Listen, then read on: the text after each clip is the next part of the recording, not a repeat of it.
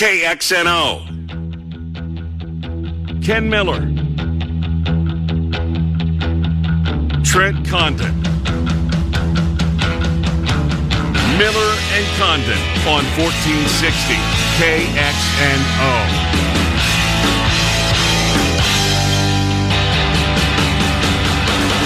Hi, good morning, everybody, and welcome in. It's Miller and Condon on a Thursday with a little bounce on our step. We head into the next couple of hours here as we talk sports with you from 10 until noon. Coming up today on the BMW of Des Moines guest list, we'll get to that right off the bat here. It's, I'm pretty excited about today's show.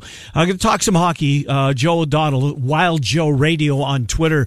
The Iowa Wild are back in town. They've been gone a long time. I think they got 10 out of their next 11 at Wells Fargo Arena. This is a team that's playing very good hockey. They've got the best player on their team back in tow. So we win Jerry Mayhew. So we'll talk to Wild Joe Radio, Joe O'Donnell coming up. Ben Jacobson, not Bill Jacobson. Ben Jacobson. Bill Jacobson's Mike Jacobson's dad. Ben Jacobson is the head coach of the UNI Panthers, and he'll be here. And he will. We'll talk about last night's come-from-behind victory over Valpo, a nice win for the Panthers last night as they maintain their place at the top of the Missouri Valley Conference. Frank Schwab will be here, and then we will wrap things up with Mark Morehouse from the Cedar Rapids Gazette. Take a look at what Mark's been up to. He's been busy opining, kind of speculating a little bit on what the next depth chart will look like for Iowa football, and we got a long ways to go before that, but still, a lot of topics out there. Northwestern got a little bit of a bump with Trent Green's kid was granted another year of eligibility. The Northwestern, as you know, had a disappointing season. Quarterback was a major issue there. Is it T.C. Green? Yes. Yeah, T.C. Green. That should be easy for you, T.C. Or is it T.J. Green? It might be T.J. Green. Might be T.J. Green. Which is my middle initial. Well, there you go. Yeah, my aunt called me T.J. all the time growing up. Didn't stick. Even put it on the back of my T-Bull jersey. No, T.C. stuck, though. T.C. stuck. T.C. has stuck. Well, we're going to talk a lot of basketball in the first segment. Two games that we're going to talk about. We'll take a look back at Valpo, Northern Iowa. You know what? And a lot of people, and I get it, they don't like the ESPN Plus, and I'm really one of them. But I was kind of starting to get pretty good at that, Trent, navigating my way around the ESPN Plus for when Baylor and Iowa State would go to commercial, flip over and watch Valpo and the Panthers. And that's one of the things that I guess I didn't realize, that how many games from the Drake's on tonight. Mm-hmm. So be able to watch the Bulldogs when normally if you don't go down there, you wouldn't be able to in a lot of cases. So, pretty good. But you and I had a nice win last night. Iowa State on the road. Look, there's a reason Baylor sits where they do in the pantheon of college basketball. There is not a dominant team this year, but there's a bunch of teams that are fighting for the right to be called one of the top teams in the country. And I think Scott Drew has one. I really do. This was a close basketball game. Jackson's foul at the end of the first half was really ticky-tack, but it was a foul. I mean, the kid that, who was it, Murphy, that rose up to take the shot at the buzzer, he doesn't have eyes in the back of it.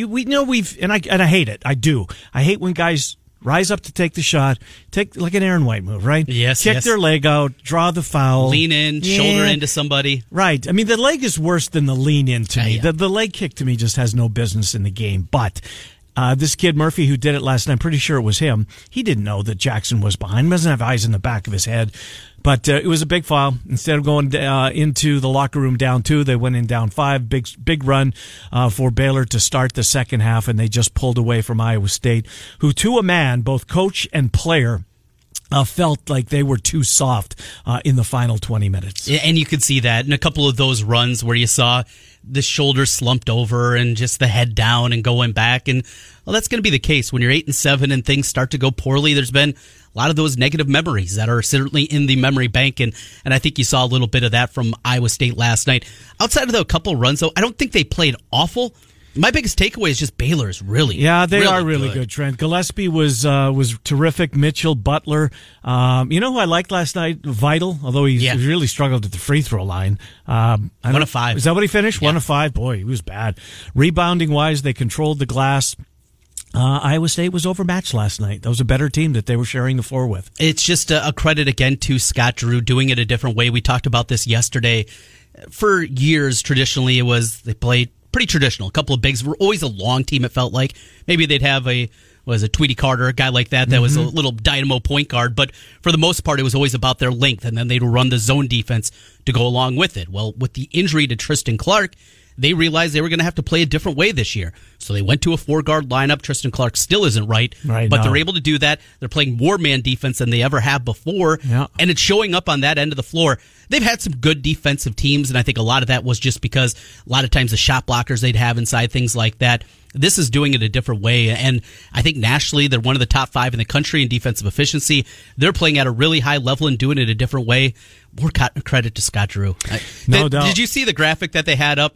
Number of times that Baylor basketball had been ranked in the top 25 before Scott Drew got there? Yeah, I probably did, but didn't pay attention. What did it say? So they have been ranked, I want to say, 200 and some games that they played. They played over 2,000 games as a program, and 225, I think, was the number that Scott Drew has been there. Before that, how many? They played 2 games as a ranked program ever. Wow. Ever. Look what he's done at that. Look what he's done at that institution, right? I mean, there's murder in that program. Yes. And what where he has this program. Look, I don't know if they're going to win the Big 12. I think they're certainly it's them, it's Kansas, and I still think Huggins' team's got a prayer. I think I'll put them below those two. Yeah, I'll put them below those two. I think there's a gap there, and I think they're kind of third alone, and they're their own tier. Right. Tier 1, Kansas, Baylor. Yes. Baylor. I go Kansas. the other way. Right. Yeah. That's the way to do it.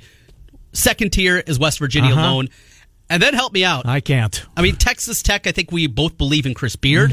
But they're young. They are very young. Absolutely. And when Ramsey's going, they're a different basketball team. We did our power rankings for our television show Inside the Numbers on Mediacom yesterday, and we did our top 5 of the Big 12. We both ended up at TCU, and I think that's more merit-based as opposed to how good, at least me, I believe TCU actually is. Well, the reason I put them there is I had to put someone there. Right, and that's the problem here. Texas is awful offensively. Now, they were pounding Oklahoma State. I'm assuming they hung on and win. They did, right? Yeah, got a little tighter. Did it get a little tighter? Yep. But Oklahoma State's going the wrong way. They're not good, Trent. They're not good. Look, the bottom of the Big 12 is... With Oklahoma State, I hate to say it, Iowa State is there now. K-State's probably in that conversation, so we will see. But I'm with you. It's those two, and then West Virginia, and then draw names out of a hat, kind of like the Big Ten. Watched a ton of Big Ten basketball last night as well. Boy, oh boy, this conference. I missed the run out of Penn State when they got the lead. They're late in the first half. That was the part I put the kids to bed, so I missed that part of it. How did that happen? I mean, Trent, I was the same way. I was watching the end of, might have been, I wasn't there at that time. Yeah. I was still on ESPN Plus. Okay, yeah. And then all of a sudden, because it was kind of back and forth, and I was flipping back and forth between that and the Iowa State and the UNI games, and all right, that's probably how it's going to be. And all of a sudden, Penn State's up 9. I'm like, whoa, what happened there? And then Minnesota comes back. Arturo continues to play at a high level. And Carr. That guy, from what we saw at Carver Hawkeye, what is that, almost a month ago now? Yeah. To the guy that we see now. I mean, was it a month? Yeah, it was over a month a month ago, yeah. He looks a lot different than the guy we saw that. He was awful. He was absolutely awful. Cal sure can throw it into the ocean, a really good shooter. That was terrible shooting the ball in Carver. When the Hawks go up to the barn here in a few weeks, you're going to see a different Gopher team than the one you saw at Carver. I think so, and they're certainly playing well at home, as you could say for the most part about every team in college basketball's best conference. So you and I, you were talking about West Virginia a minute ago. Do you remember that game against West Virginia? You and I had them beat. Yes. And I know we got Ben Jacobson coming up, and I don't know what the statute of limitations are as far as coaches not criticizing officials, but reminding us. I'm going to ask him about it because I remember there was a couple of minutes span right at the end of the game when I thought you and I was going to win, and the officials seemingly, they didn't. I don't want, stop, full stop. And the calls did not go their way. A lot of physicality. Yes. A lot of bumping. A lot of grinding. And as I was watching it, and was I cheering? Not cheering, but do I want... You didn't have pom-poms out, but you wanted you and I to win. And so it was maybe my vision a little bit skewed or biased. I thought that they had some bad calls go against them. I did. And it opened up a door for West Virginia when I thought the Panthers were going to really take down a Big 12 school. And at the time we were talking about, well, it's a one-bid league. You got to win. Well, this UNI team might be pretty good. Perhaps there's an large. That would have been a nice win is where I'm going, because look where they sit now. Really, you go back to that game. They had the double-digit lead for most of it. I mean, they really gained control early in the late in the first half, and from there, looked like they were going to coast into the victory. But well, as we saw in the NCAA tournament, I hate to open up old wounds, but against Texas A&M and the way it collapsed there, it was the full court pressure, and they weren't able to handle it. They weren't able to handle that pressure. They kept turning it over, and it was the same story in that game against West Virginia. They have that one in their pocket right now. Now, of course, you can play the other part of it. Who knows what that kind of did for their mental toughness and understanding late game situations, and maybe they would have lost another game. Maybe they don't win that Colorado game because of the loss they take earlier. But in itself, just in a vacuum, you put that there. This team has one loss. They have a top 10 victory against West Virginia. And you're talking about a team absolutely, even without winning Arch Madness, is going to be in the NCAA tournament. Now, that wiggle room's gone, but I still think there is a path for the Panthers to get there. Maybe. They already have one conference loss. You can handle two more if you get to the championship. I think that would probably be right. So that would give them 4 losses on the season, 5th in the conference tournament. Well, you're looking at 27-5. It's pretty good. You know what it reminds me? It's probably time to start going down our weekly bracketology visits with our guy Shelby Mass from USA Today. Here's the thing without the upper echelon, with the lack of big name teams and a dominant team, is this going to maybe be the year? Not a market correction, but the criticism, right? Is you're going to take a bad team at the tail end of a Power 5 conference. You're going to stick them in. Why don't you give a better team that finishes second in a one bid conference an opportunity to participate in the Big Dance? And that's year after year after year. Might this be the year that we get that market correction? I would hope so, but it's funny you mentioned that, because we have seen more and more it actually slide away from that from the years, not just of the Missouri Valley and the conferences changed without Creighton and Wichita, but you go some of the other conferences out there. The Southern Conference had a couple of bids many different times. We see the Colonial. Of course, VCU made the run when they were a Colonial member. George Mason, another Colonial member at the time, making runs and getting to the Final Four. And those were leagues that had multiple bids. But recently, we've seen those mid-major leagues kind of take a step back. And with it, you're getting more of the 17 and 14 power conference team that gets in there. And it's unfortunate. I do wonder, remember, in the end, this is all a TV show, right? Yeah. And with the advent of the 68 team bracket as opposed to the 64-65 that we had for so many years, those televised games, we got Iowa, Tennessee one year. Well, those are two brand names. Yep. As opposed was that the year that Dockerman and McCaffrey got after it? Yes, about the play-in game. Yes. It's not a play-in game. Yeah, I remember. There's a play-in game. They, because of that, you get that. That's going to get ratings. But if you put Monmouth, who had a really nice year a couple years ago but didn't get in, against whoever, Northern Iowa, what's going to rate better? Well, it's Tennessee, Iowa. Yes, of course. You hate to say that that's true. a part, but I think it's a part of it, too. It is, too. We'll see. By the way, I hope you bet Alabama last night. Because did. At the end of the show, you were telling me that one of your plays was Alabama over Auburn, and I thought you were nuts. They crushed them. Just got a tweet from Uwudu on Twitter that said thanks for the call on Alabama. So how many last points night. did you? What did the? I went money line because it was down. It was 1.5 when I went to bet it. And you looked at that line and thought it was fishy because it stunk. Auburn's unbeaten. Yeah. Right? It was kind of like the Iowa State-Oklahoma line from last Saturday, right? Yes. Iowa State, look, are you kidding me? You're only giving up 2 to Oklahoma, who is unbeaten in the conference. Something's fishy about this line. The Iowa-Maryland one. Yeah, another Friday great night. one. Yes. They just got beat by an awful Nebraska team. How is this a 2-point spread? Well, there it is. Iowa goes out and wins by 19, and it smelled the same thing out there. That's what you have to do in college basketball. Sniff out those lines that just seem too good to be true. And we talk about this a lot in football, but also in basketball. It's never as bad as it looks in a single game. It's never as good as it looks in a single game either, but we fall into that trap, I think, a lot, as we did last week with Iowa and Iowa State, just how bad they looked in those games, how there's no chance at redemption. there's always a chance of redemption. Sure. We saw that last weekend. big way. Yeah, we really did. Well, hopefully Iowa State can pick themselves up and go beat the Texas Tech Red Raiders this weekend. Not going to be easy. You know, it's bad for tomorrow night. I feel bad for the well, not feel bad. Athletic department's rolling in the money. But the fans, right? If indeed we do get the storm, the weather that we're supposed to get. Oh, the storm of the century? The storm of the century that's going to blow in here this time tomorrow morning. It'll be on. Maybe a storm of the decade. Maybe, but apparently it's going to be bad. It prevents, I really believe this. I mean, if you're a Central Iowa Hawkeye fan, you're going over there for an 8 o'clock tip and you're going to fight I-80 in the dark in the middle of freaking January. You weren't going to do it last week, and I don't think you're certainly going to do it this week.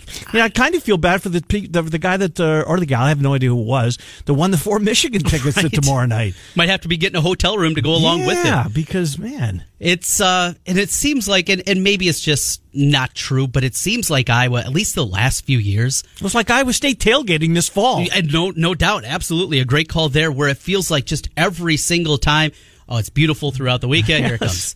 And Saturday, if this game was on Saturday, it'd be fine for the most part, it looks like. Yeah, cold, but fine. But this is a Friday night game. I think John Bonekamp told us yesterday it's the weather gods getting back at Iowa in the Big Ten for scheduling Friday night games when you're supposed to have basketball. Yeah, I know you do. I do. You're the one. No, I think the basketball games are going over a little better. Yes. Certainly than the football. But look, we'll see. And I get it, the Minnesota-Iowa game on a Friday night.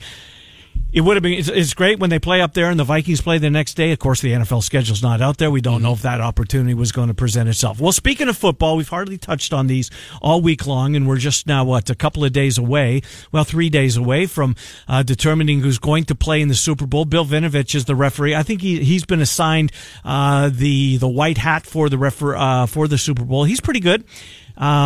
Doesn't throw a lot of flags. And that's okay. Yes. That's okay. Let him play. Let him play. It's the biggest game of the year. Let him play, for crying out loud. But both of these games, Trent, I think that, Ravens fans might argue the point, but after what we've seen Tennessee now go into New England, go into Baltimore with a chance to complete the trifecta by knocking off the Chiefs at Arrowhead, I don't think they will. But if they do, talk about the path to the Super Bowl, like we talked about after the regular season ended for the Vikings. What lies ahead? They're going to have to go to New Orleans. They're going to have to go to San Francisco, and then either to Seattle or Lambeau to earn their spot on Super Bowl Sunday. It's been the same way for the Titans, and so far the Titans have taken 2 down, and they're on to the next, which is the Kansas City Chiefs on Sunday afternoon. I think it's going to be. I think the favorites hold. Don't you? I think so. If I had to pick an upset of the two, Packers? I think it's Packers for me. Because of what you saw to Rodgers last week against Seattle? That's a big part of it. The defense, the way that they played. Mm-hmm. Smith brothers. Yes, that helps out in a big way. And they can run the football. Yeah. And they can. They can.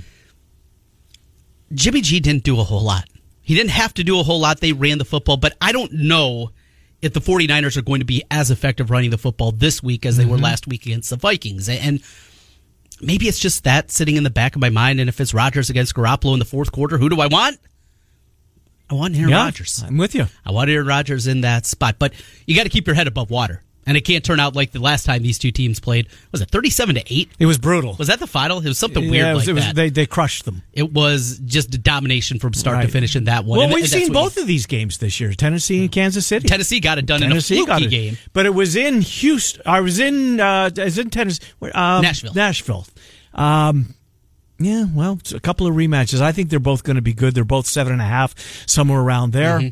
The point spread lies, but I think the chalk is going to hold, and we're going to be treated to the Chiefs and the Niners, and I'm okay with that. Chiefs-Niners would be a pretty good one. Plenty of storylines to talk about, in Kansas City getting back for the first time. 50 years, Trent. 50 chance years. to win it. And you know what? As much as I used to hate Kansas City, but it was more. I don't have the spite that I used to have for the not necessarily the fans, but because I was hardcore, right? When Elway was playing and he was, winning those Super Bowls at the end, I was hardcore, passionate. I don't have that anymore. I think maybe the Jets moving home maybe changed a little of my fandom. That's your number one now. Yeah, that's my heartbeat, right? My hometown team.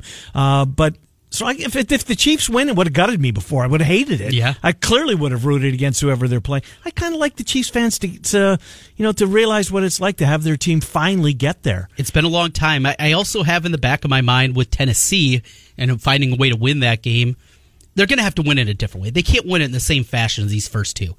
I don't see them being able to jump out to a lead and hold on for dear life against Kansas City. They're going to have to score. Tannehill's going to have to do a whole lot more in this game. Wasn't thrown for 100 yards in neither one of the first two. It's just unthinkable. It's crazy. In 2020, that's the way you're winning playoff games. But there's something about Andy Reid still sticking in my mind. What's his record in conference championship games? 1-7? It's not good. They got there once. And Terrell Owens could have won that Super Bowl. Yes. But Don McNabb puked in that game, right? You're right, yes. I think he did at the end of it. Against the Patriots. In Jacksonville? Is that where that one was? I don't remember. I think it was in Jacksonville. Anyways, we will come back. We'll going to switch gears entirely. Joe O'Donnell from the Iowa Wild. The Wild beginning their home for... they got a good long homestand, and we understand why. They're about to get booted out again because before we know it, it'll be time for the girls and the boys and the wrestling down at Wells Fargo Arena. So they're home for a good group here in the next couple of weeks. We'll talk to Joe O'Donnell. Ben Jacobson, UNI's head basketball coach, is scheduled to join us. I'm really glad that they came back and beat Valpo. Yeah. First time we're going to talk to Coach Jake this year, and after a disappointing loss, wasn't really into that, but that wasn't the case. They had a big spurt. I'm convinced Haldeman's 2 threes at the end of that first 20 minutes, instead of going to the locker room down 12, they were only down 6. That's a huge difference. We'll talk to Ben Jacobson about that and about his team at 10:45. Frank Schwab, YahooSports.com, will opine a little more on the 2 NFL games, and then Mark Morehouse, Cedar Rapids Gazette. Trent and I until noon. Before we go to break, let's do this. It's time to pay your bills with iHeartRadio and 1460 KXNO. Text the keyword taxi to 200-200 right now. That's your chance to win $1,000. 200-200, the keyword is taxi. You'll get a confirmation text and info. Standard data and message rates apply in this nationwide contest. The voice of the Iowa Wild, Joe O'Donnell next. Miller and Condon till noon, 1460. Our mission.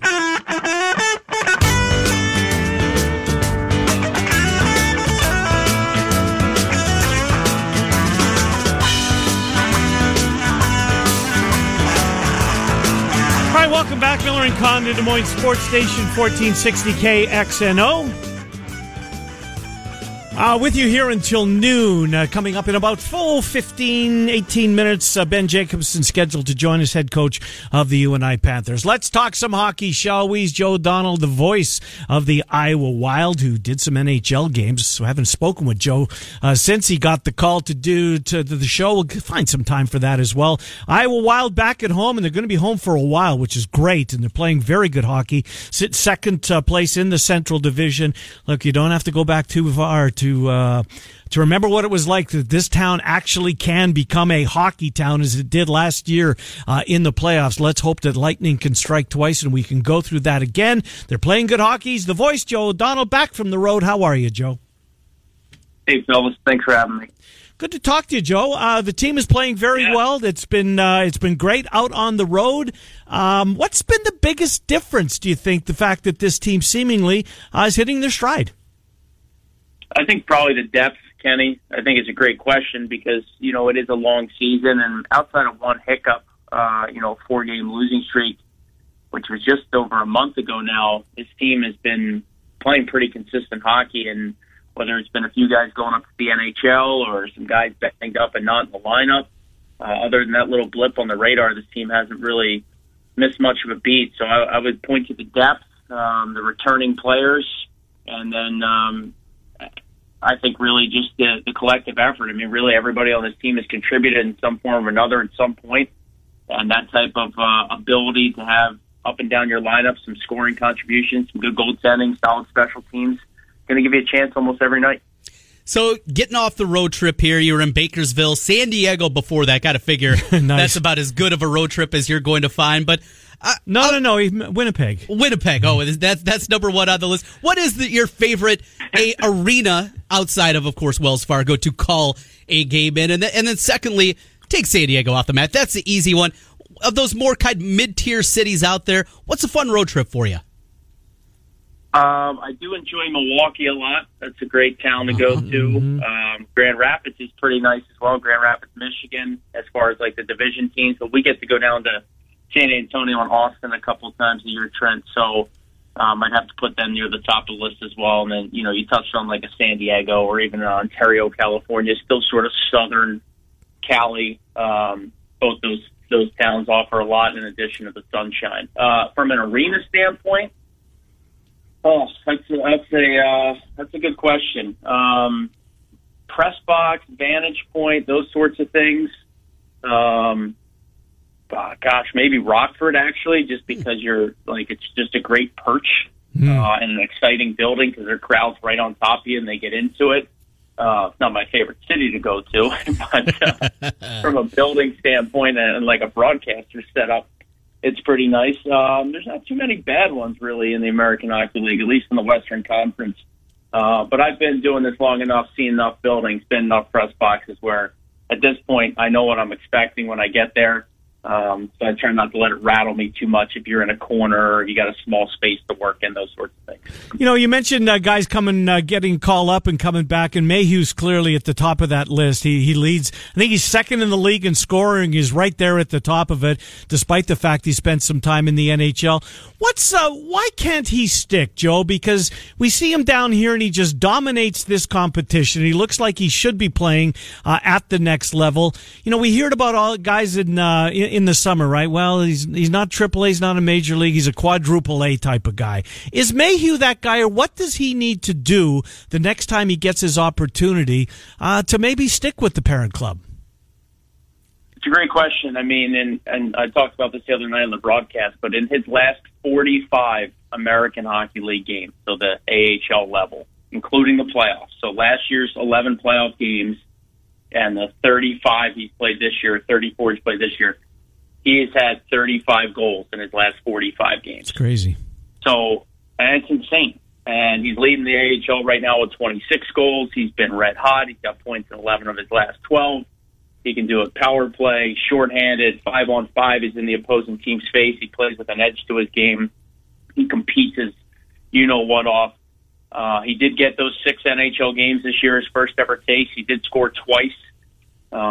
He proved, I think, that he could score at that level. But I think the biggest thing for him in talking with the coaches is just that consistent defensive effort. You can't turn in the D zone. You got to stop and start. You've got to be more engaged defensively. You got to be more committed defensively. I'm not saying he can't do those things, but I think if he shows the coaches here and Minnesota management here that he's dialed in defensively every day, every game, because when he goes up there, they're going to rely on him to be accountable defensively. Mm-hmm. I think if he gets another opportunity and those things are buttoned up, that's when maybe he doesn't just get a 2 or 3 game cameo. He can start to make an impact. The other part of it, too, is just sometimes circumstance, right? I mean, if Minnesota fades out of the playoff picture, they might give guys a look just to give guys a look, yeah. In which case he might get 10 or 15 games at the tail end of the year. I don't want to say just because he's obviously earned it. But that type of opportunity could be something where he gets on somebody else's radar or makes enough of an impact in Minnesota where, he sticks there full time. And it's so different too, like for a guy like him. I mean, he's down here, he's playing first line minutes, he's the guy, and yet when he goes up there, he's not going to be on that first line. He's probably going to, I don't know where Boudreau slotted him, but he probably bottom 6 at some point instead of, playing 20 plus minutes a night in the AHL. He's going down there, he's maybe playing 8 or 9 minutes. He's not getting the opportunities that he does when he's here. So it's an entirely different role, I guess, is where I'm coming from. 100%, and that's why a lot of guys don't ever either get the chance or don't make the most of their chance because they're just not accustomed to those roles. They're used to playing, like you talked about, 22 minutes a night in the American League, power play, shorthanded, 5-on-5. You go to the NHL, you might get 8 shifts. Right. You better be locked in defensively, and you better bring something to the table away from the puck as opposed to just, he chipped in a goal, but we lost 5-1, and he was a liability all night long. Talking with Joe O'Donnell right now, the voice of the Iowa Wild. I was thinking, and I heard you a broadcast a week or two ago, and you were talking about Tim Army and his impact coming in a season ago. This is a organization, the Wild, since they'd come back, that hadn't had a whole lot of success. Turns it around right away in year number one, make that run in the playoffs. It was so much fun this spring, and I think a lot of people here across the city getting to know this Iowa Wild and the organization, but his impact as a whole to the organization. It certainly meant something, to say the least, the way that he's come in and tried to implement his style, his culture, his high energy nature. And I'll tell you one thing, I said this to a bunch of people. I know no coach likes to lose and no player likes to lose, but he literally absolutely hates it to the point where sometimes it's almost concerning. Mm-hmm. When I see him, it's like he hates it so much that he is always, detailed in his work and making sure that the guys are prepared. And really, it's the whole coaching staff. I mean, Brett McLean's been with the staff now for 3 years. Alex Tangay, making the transition from player to coach, has done a nice job running the penalty kill unit and working with the team's forwards and skill development. I think really it's a collective effort from these guys, but Coach Army certainly has brought his own unique style. The players have bought in and really gotten off to good starts in both of his years behind the bench. And when you get off to a good start, it allows you then to have a rough patch here or there and still survive. The problem for the Iowa Wild early on in their tenure was, for the most part, starting October and November so poorly. Now you're behind the eight ball. That's before you ever get to your injuries and call-ups that plague everybody in this league. And then you've got a long way to go. Can they catch Milwaukee, Joe? Is this the best team from, that you've seen? They lead the Central Division, and they do so by a significant margin. I think they might have the biggest lead in the entire AHL. So are they head and shoulders above anybody that you've seen this year? Well, that's a great question. Milwaukee, I don't know if they can be caught. They're going to have to come down to earth a little bit. They continue to win at such a clip. It's going to be hard for anybody to catch them. The Wild have played well against them this year and taken 2 of the 3 meetings, if memory serves me correctly, or two of the 4, but one was a shootout game, so the Wild got a point in that. So Iowa's got points in almost every game they played Milwaukee. Remember, they beat them last year in the playoffs, so the Wild have had their number recently. But Milwaukee, yes, really good hockey team. The other team that stands out to me that the Wild have played are the Tucson Roadrunners. I think they only have 6 or 7 regulation losses. They're a very detailed and structured team in the Pacific Division of the Western Conference. That's the Arizona Coyotes farm team. Mm-hmm.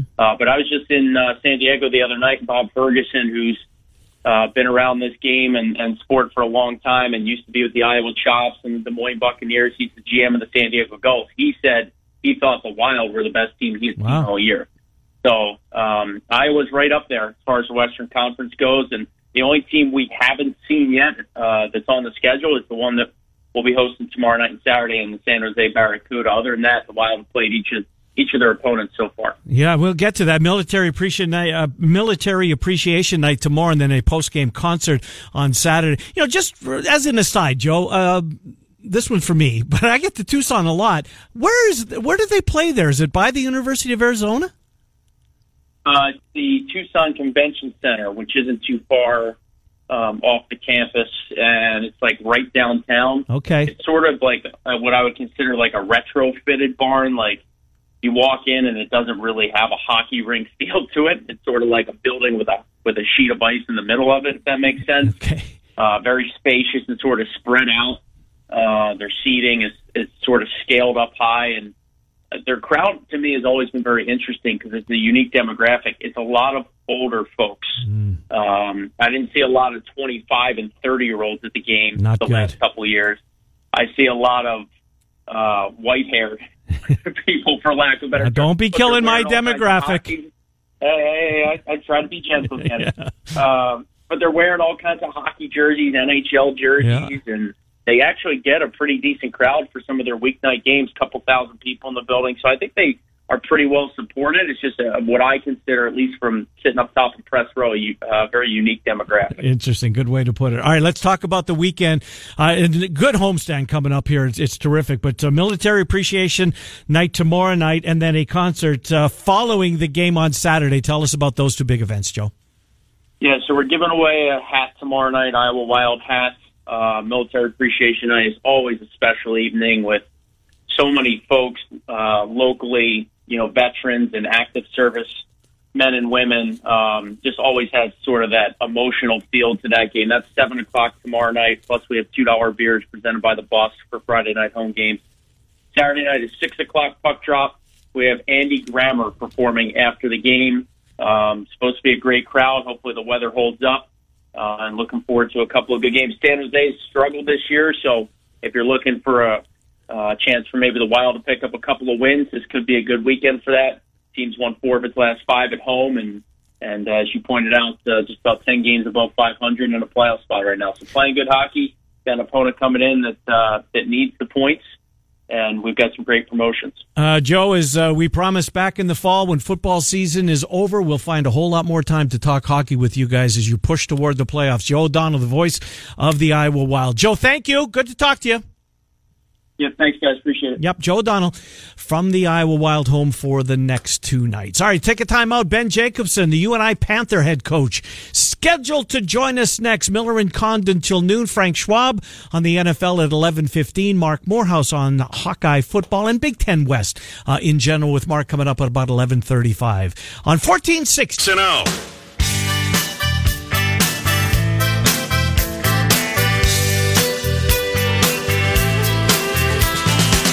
welcome back. Miller and Condon, Des Moines Sports Station, 1460 KXNO. With you here until noon. Frank Schwab coming up at 11:15.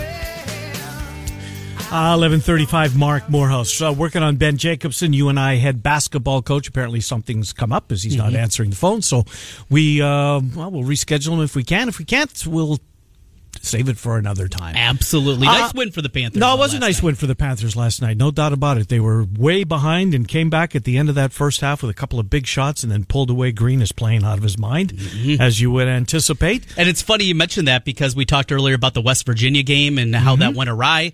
That was really the last game he played really poorly in. Since was then, it?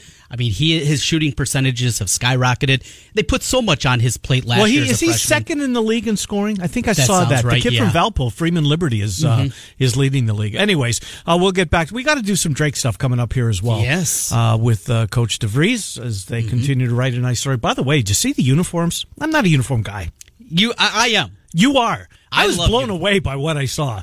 Really cool idea. I love it. This guy Harden, I don't know if it's him, but he's probably, he's sitting at the end of the table in these staff meetings, I would assume, so I'm going to give him credit until I'm told otherwise. Yes. Because I think he's doing a great job over there, and I've never met him. Brian Harden.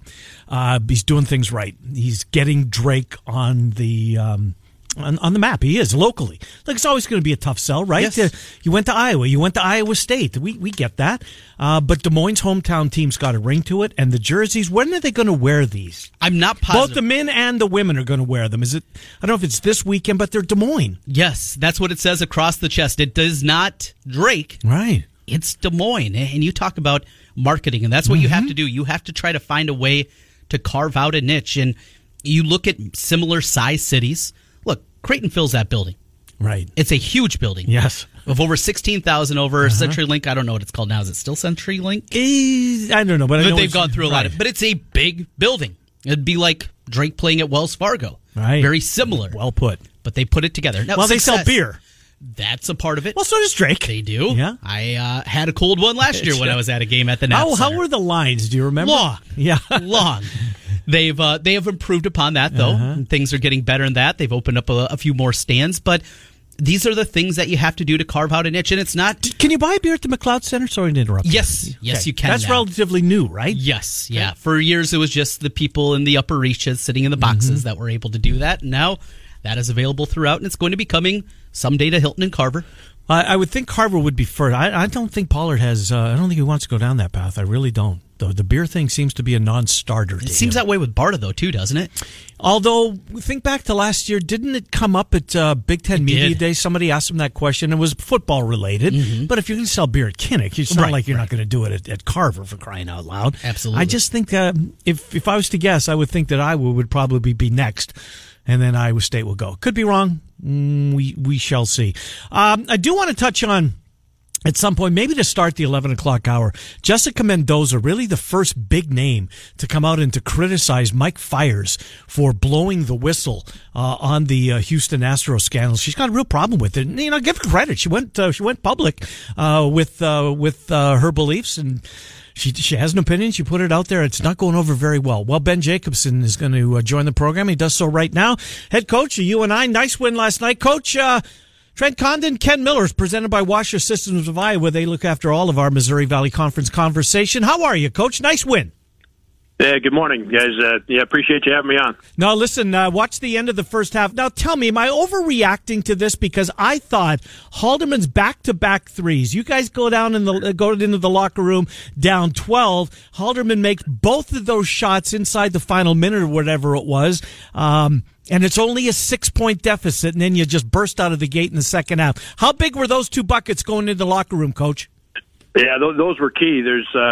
We talked about that in the hallway as coaches before we went in to see the team after the game, and that was there's no question that Spence making those two shots was a key for us to being just being a little closer. We had started the game, so I think it was 17 to 6, and the way we had played at Missouri State on Saturday, coming off of a great game for the guys on Saturday, and then jumping out of the gates, and so it felt like we may be going to a spot where we've got a nice lead at halftime, and man, I give Valpo just a ton of credit. They've got a really good young team. I think they've just got one senior on the roster, and they dug in and they couldn't miss. Forced us, they forced us into some turnovers and able to get some runouts, and so there we find ourselves. All of a sudden, we're down 10 or 12. So that Spence's 2 threes were big for us.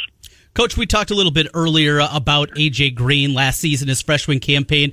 Obviously came in with huge expectations, a top 100 player nationally, and playing there with your assistant coach's dad certainly helped in that process. But you put so much plate during his freshman year. Now as a sophomore, talk about his growth, what you've seen out of him, year number 2, going through the battles in the Valley. Well, the experience of last year has helped him, and I think you see that with guys a lot, especially when you've got guys that work at it and put in a tremendous amount of time. And AJ is one of those guys that every single day he's working on something, and he's working on his game, but then he's also working on something that maybe happened in the game that we just played. Maybe something that he hasn't done quite as well, or something that our team needs. And when you've got a guy like that who now has a year under his belt, and the amount of minutes he played, the role he played last year as a true freshman for us, and he got better and better as the year went on a year ago. But I think that experience has helped him. His work ethic is what drives it, and then he's in a situation now where we've got an older team. AJ's a year older, Trey is a year older. Austin Fife is back at that center position, gives us a different presence there. Spencer and Isaiah Brown and Justin Dahl, as seniors, are playing their best. Ty is healthy, so we've got an older team, and that has helped AJ as well. Got out of the gate so well, Coach. I want to go back to the West Virginia game. It's right around Thanksgiving. You guys seemingly, I thought you had Huggins' team beat. I remember, a little disappointed in some of the West. I'm sure you were worse than I was watching it. Statute of limitations, I don't know how long that lingers for when it comes to talking about those games. But, boy, when you look back at it, now knowing what West Virginia has become subsequently and where they sit in the Big 12, if a woulda, shoulda, boy, that would have been a nice win on that resume. Yeah, we knew they were really good going into the game, and our guys played great. Yeah, we led the entire game. Isaiah hit a 3 with about eight minutes to go to put us up 15. We were in great position, and then we got a little careless with a couple possessions and gave them just a little bit of life. Cracked the door open just a little for them, and they took advantage of it. And what I liked is our guys came back the next night against South Carolina and grinded one out, and after some disappointment from that West Virginia game. So it was a great opportunity for us to learn about our team and our guys, and they responded well in that South Carolina game. Ben Jacobson joining us, the head coach of the UNI Panthers. UNI sitting very good right now, 15-2, including 4-1 in conference play. Coming up this weekend, though, it's another road trip for you guys as you make your way over to Bradley, and I'm sure plenty of memories of a year ago in March still linger around the guys. Not going to be too difficult to get these guys locked in for this one. Yeah, and we've played them at our place already. So that I think that would have been more a part of the first game when we saw each other. Now it's. We're 5 games in, going to be with after Saturday's games or the weekend's games for everybody. We're a third of the way through the Valley schedule, and so I think we're on to other things right now. But I know going into the first one 2 weeks ago that some of our guys it was on the front of their mind, and I think that only lasts for a few possessions. Guys, right? I mean, you can have that be a part of it, but you get 10 possessions into the game, right. You've still got 55 to 60 possessions to go, and so the games are still, they're still about, fundamentally doing the stuff that you've got to get done with your team. The scouting report stuff's important, and specific to Bradley, they've just got a really good team. They were great at the end of the year last year. A number of those guys are back. Cannell and Brown are 2 of the better players in the league, so they've just got a really good team, and they've been hard to play against, home or away, but they've been really good at their place. So we're looking forward to that challenge Saturday. Coach, as we look ahead and we see now there's really no dominant team in college basketball this year. And might the committee, and I'll use the word, I think they get lazy. I do. They look for Power 5, and now we'll just put a Power 5 team, even though they're 500 as opposed to giving a mid-major another bid. If you have, might this be the year we get a market correction and get more deserving teams into it, and instead of the committee just finding a Power 5 team and plunking them in? Well, the thing that's gotten a little bit harder, guys, is the net ranking. Yep. And they use the Ken Palm rankings. They use the net ranking, and those things are there's some positives to them, but so much of it is the opportunities you have to play against, for us, West Virginia and South Carolina. Colorado. Game at Colorado. Yeah, those types of games. We get a handful of them for our league. Talking league-wide now for our 10, for our 10 schools. We only get a handful of those opportunities in the non-conference. And then you get into conference play, and you've just got more opportunities in the Power 5 conferences because of the we don't have 2 hours to discuss things to do with scheduling and the analytic stuff and the committee but a number of those things have been tilted, and so it's when you ask about is there going to be a correction? Well, they've got it pretty well moved in a direction where it's the opportunities is what it's about, and we don't have as many of those. Sadly, you're right. Coach, we're out of time. Thank you for popping on this morning. Nice win last night. Keep it going at Bradley as you lead the Missouri Valley Conference. Good start, Coach. Thank you. Okay, thanks. Yep, good to talk to you, Ben Jacobson. Washer Systems of Iowa presents all of our Missouri Valley Conference conversation throughout the basketball season. All right, we'll get a timeout in here. We'll come back. I want to touch on the Jessa Mendoza. It's really the first big name that has a problem. She criticized Mike Fiers for blowing the whistle on the Astros and did so publicly with one of the ESPN show, Golick and Wingo, I think. Okay. So certainly a big audience. We'll do that. Frank Schwab is here. So's Mark Morehouse. We're here till noon. It's Miller and Condon on Des Moines Sports Station, 1460 KXNO.